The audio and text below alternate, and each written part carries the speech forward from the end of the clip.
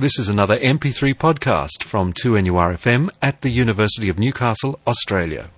On 2NURFM 103.7, we're talking travel. And today, Sally Lucas, we have a very special guest, one with a very good pedigree in adventure.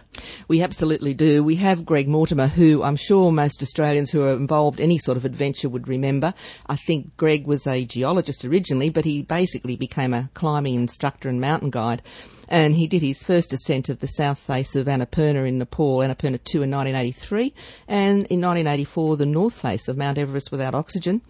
Then in 1988 he climbed Mount Minto in Antarctica, which is the highest peak and a very mountainous part of the Antarctic along the western shore of the Ross Sea. And also he has been one of the first Australians to ascend the Vinson Massif in Antarctica.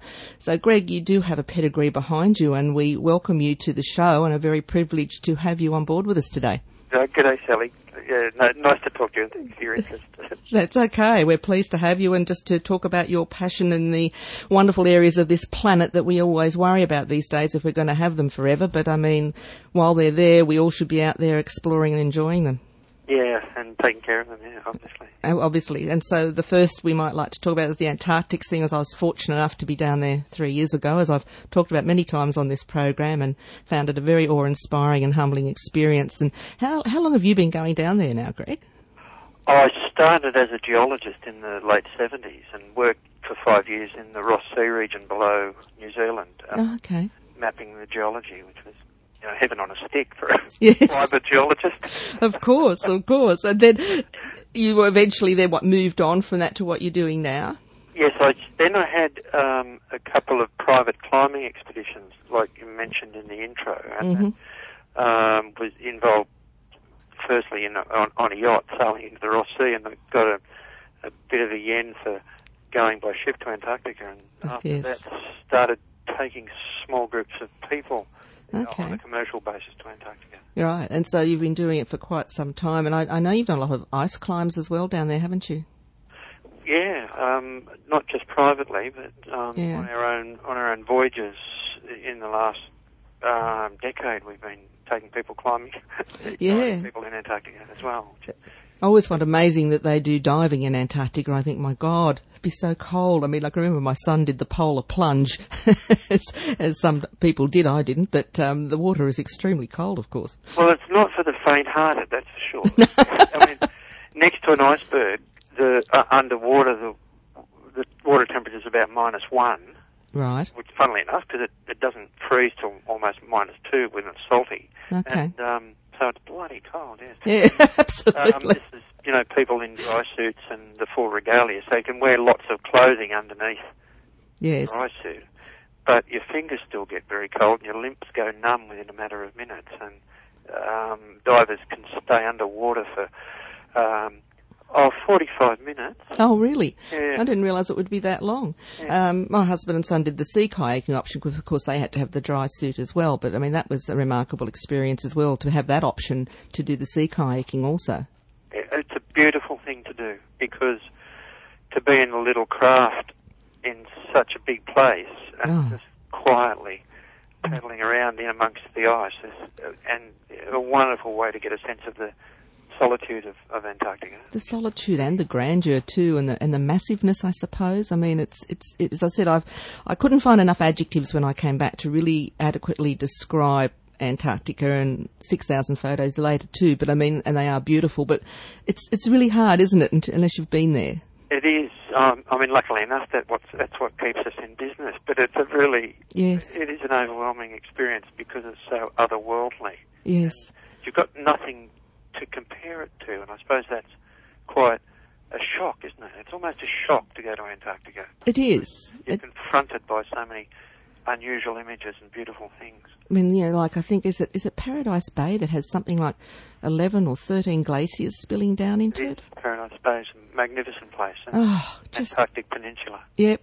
And I mean, that's what we did out of Ushuaia, of course. We did the Christmas cruise, the 10-day one, which was great on the Antarctic Peninsula. We had perfect weather, and it wasn't as cold as I thought it would be, to be quite honest with you. No, it's the Antarctic Peninsula last season, we didn't have a day below zero during our summer. Which is quite amazing when you think about it. the average temperature's gone up about 2.8 degrees in the last 40 years, which is not good, I suppose, is it, as far as... the icebergs that broke off recently, was that anything to do with global warming, or was that just a natural phenomenon that happens on a regular basis? I don't think we really know. There's always big pieces of ice breaking off Antarctica. Yes. They're more in our eye now. We can track them with satellites and look at them from space, but about 5 years ago, a very big ice shelf on the Antarctic Peninsula base collapsed, essentially. Right. And that poured an enormous amount of ice into the oceans around. Oh, and that was an unusual event. Yes, most unusual. And your style of cruising, Greg, with Aurora Expeditions, it's different to what an ocean liner style of cruising is, of course. Did you want to briefly just give people an idea of that style of cruising? We're a little local company, and polar regions are our thing, and our little vessel takes 54 passengers max. And yes, in the last few years, there's all manner of vessels been going to Antarctica, ships up to 1,000 people now going there. I know, and I find that quite horrifying to me. It's a very different thing, Yeah. They're beautiful ships. Yes, I know. But there is a distance between you and the place, I think, on those beautiful big ships, and our aim is to get out on shore as much as possible every day. Yeah, be up close and personal. With the place. And that was the thing I thought was great when we were on it. Like, we all got off at once and back on. There wasn't this waiting or queuing to get on and off the vessel. No, it's nice. You can very quickly move around with that style, with that size of vessel. And it's not a sophisticated vessel, but it's we love her, she's a great ship. She's comfortable like an old shoe. Yeah, it's terrific. Yeah, and just the fact you've got the run of the whole ship, except, at certain times you haven't, if there's a problem with icebergs and they don't want you up on the bridge, or, you've got a Coast Guard coming on board. But basically you can sit up there, have your binoculars, follow the bird life, the sea life, have a coffee, chat to the crew. It's just, with the captain. That's what I mean, and that's not what you're going to get on an ocean liner. I guess that's the difference, and it's like you're one big family. It's being engaged in the whole voyage, and everyone's involved, and we kind of know where we want to go on each voyage, but in a sense we're making it up as we go along, because it depends on the chemistry of the group of people, and you can do that with a small group of people. Or, that number of people. And I guess, too, you always are, in touch to see where other vessels are, so you can hopefully not be where there are other vessels, so you get that uniqueness of being just the only vessel there. Yeah, with a little vessel that can turn on a dime, you can go into nooks and crannies. And yes. we use the ship we use the ship quite aggressively, really. In that we poke our noses into interesting places. That's interesting. We might have to just wind up this segment for the moment, Greg, but also just a quick mention, that new movie Happy Feet, is it worthwhile for people to go and see? Oh, I think so. I think Happy Feet's a terrific environmental message. It's taking the world by storm. It's an Australian production. Kennedy Miller's done a fantastic job, and we were very much involved in the background of the film. Oh, great! And which was very interesting over the last 5 years. And it's I'll have to go and see it now. Yeah, it's worthwhile. On 2NURFM 103.7, we're talking travel, and today, Sally Lucas, we have Greg Mortimer as our guest, and we've just had the most wonderful time in the Antarctic, and we're moving further north. We are to the opposite end of the globe, I guess, to the high Arctic, and this is an area I think Greg is fairly passionate about as well, and particularly with global warming and changes that are happening in that region. I guess you'd be saying to us all, Greg, to get up there as soon as we can before there's any more loss of maybe animal species or whatever that's causing this to happen up there. So how has it been up there? Have you been recently? And I was in Greenland in September. Yeah. Oh, okay. Yeah.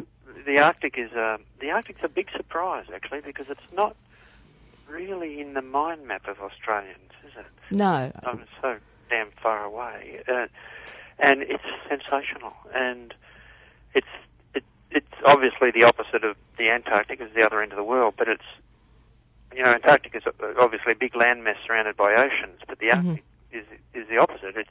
It's a big ocean surrounded by land. And so it's the islands around the edge of the Arctic Ocean that we're going to. Right. And it's also, of course, the opposite in the wildlife as well, because the bears are in the north and the penguins are in the south, and never the twain shall meet. Yes. And And I guess that's one of the great fascinations of the Arctic, is seeing the bizarre wildlife, seeing the bears and the walrus and the reindeer and the migrating birds. And the Arctic fox, I suppose, as well. The Arctic fox, a fantastic little furtive creature. Oh, they would be. And I guess you've got, of course, obviously the Antarctic is basically ice and a lot of craggy mountains and no greenery as such, other than little patches of lichen here and there, that when you go to the Arctic, you're going to get a combination of, some lovely, land masses with vegetation and not just all ice. Yeah, in fact, in the island of Spitsbergen, halfway between the top of Norway and the North Pole, at 80 degrees north, so you're only 600 miles from the pole, there's flowers and greenery in the summer. So that's totally different to the Antarctic, isn't it? Yeah. Antarctica, you're halfway to, in the middle of the Antarctic continent at 80 degrees south. Does that mean it's warmer up there? It is warmer, yeah. There's an arm of the Gulf Stream comes up along the Spitsbergen coast, and it's surprisingly warm, and alarmingly warm in recent times, as we're finding, is that the ice mass has been shrinking on the Arctic Ocean. So. The other thing we didn't mention, sorry Greg, just to interrupt, that where the cruises start from the Antarctica is Ushuaia, which is the little old town at the end of the world, as they call it, right on that bottom tip of Argentina.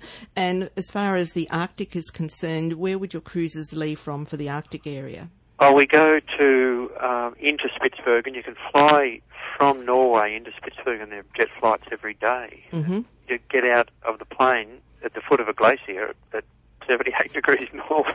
Oh, wow. A coal mining town called Longyearbyen. Yes. Or we go into Iceland. When we have our ship in Greenland, we end up in Iceland, so we fly into Reykjavik. To Reykjavik, yes. Yeah. Yeah, no, it looks fantastic just looking at the brochure I have in front of me, which unfortunately our listeners can't see, but, just the varieties you're saying in what you see there with the vegetation, and it says here like 165 plant species across the tundra, and in Greenland, you've got your Inuit people as well, so it's a living community, whereas I guess the Antarctic is not. Again, that's another difference. Indigenous population, Yeah. It's the Antarctic is, as you know, very. It's almost confrontational. It's really in your face. Yes. The Arctic is much more subtle than that. Yes. You don't see the big concentrations of wildlife in the Arctic like you do in the Antarctic. Right. And that's because things are spread out more. Yeah. And they have a top predator. They have the polar bear there wanting to eat everything. Of course. So the animals are a bit more scared, and you have to work harder to see them. But it's extremely exciting when you do. And to deal with all that, and both north and south, we have lecturers on board. So we have naturalists and glaciologists and historians and geologists like myself, and so we kind of use it like a floating university or floating school, the ship. Yes. And with the aim of teaching on the spot for those who are interested in more detail.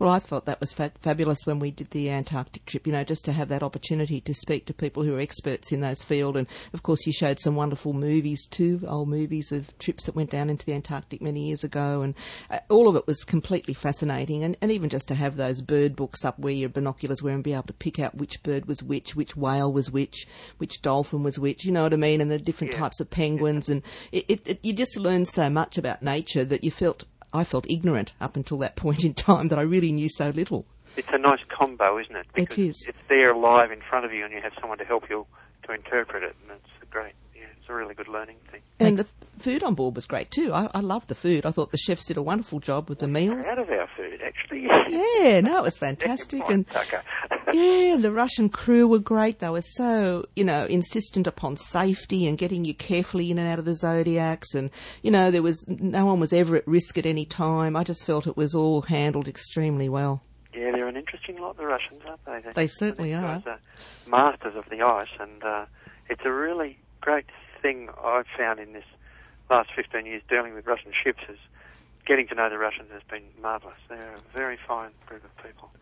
Okay, well, Greg, unfortunately we've come to an end, which I'm sad about, but it's been great having you on today, and I just hope all our listeners out there are starting to get all fired up and passionate about either the Antarctic or the Arctic. And also just to let them know you do have trips too now, which is fantastic, up into really unexplored realms of Papua New Guinea and also in the wilds of Scotland and in our wonderful Kimberley region. So even if the Antarctic or the Arctic isn't their thing, at least there's some other programs for them on offer. There's some very nice hot places to go as well, that's it. So that doesn't have to be all cold. Okay, Greg, well, that's it for us for today. And again, we really do appreciate you giving up your time to be on the program with us today. Thanks. It's really nice to talk to you. Thanks Great to have you on board, Greg. See ya. 2NURFM 103.7. We're talking travel.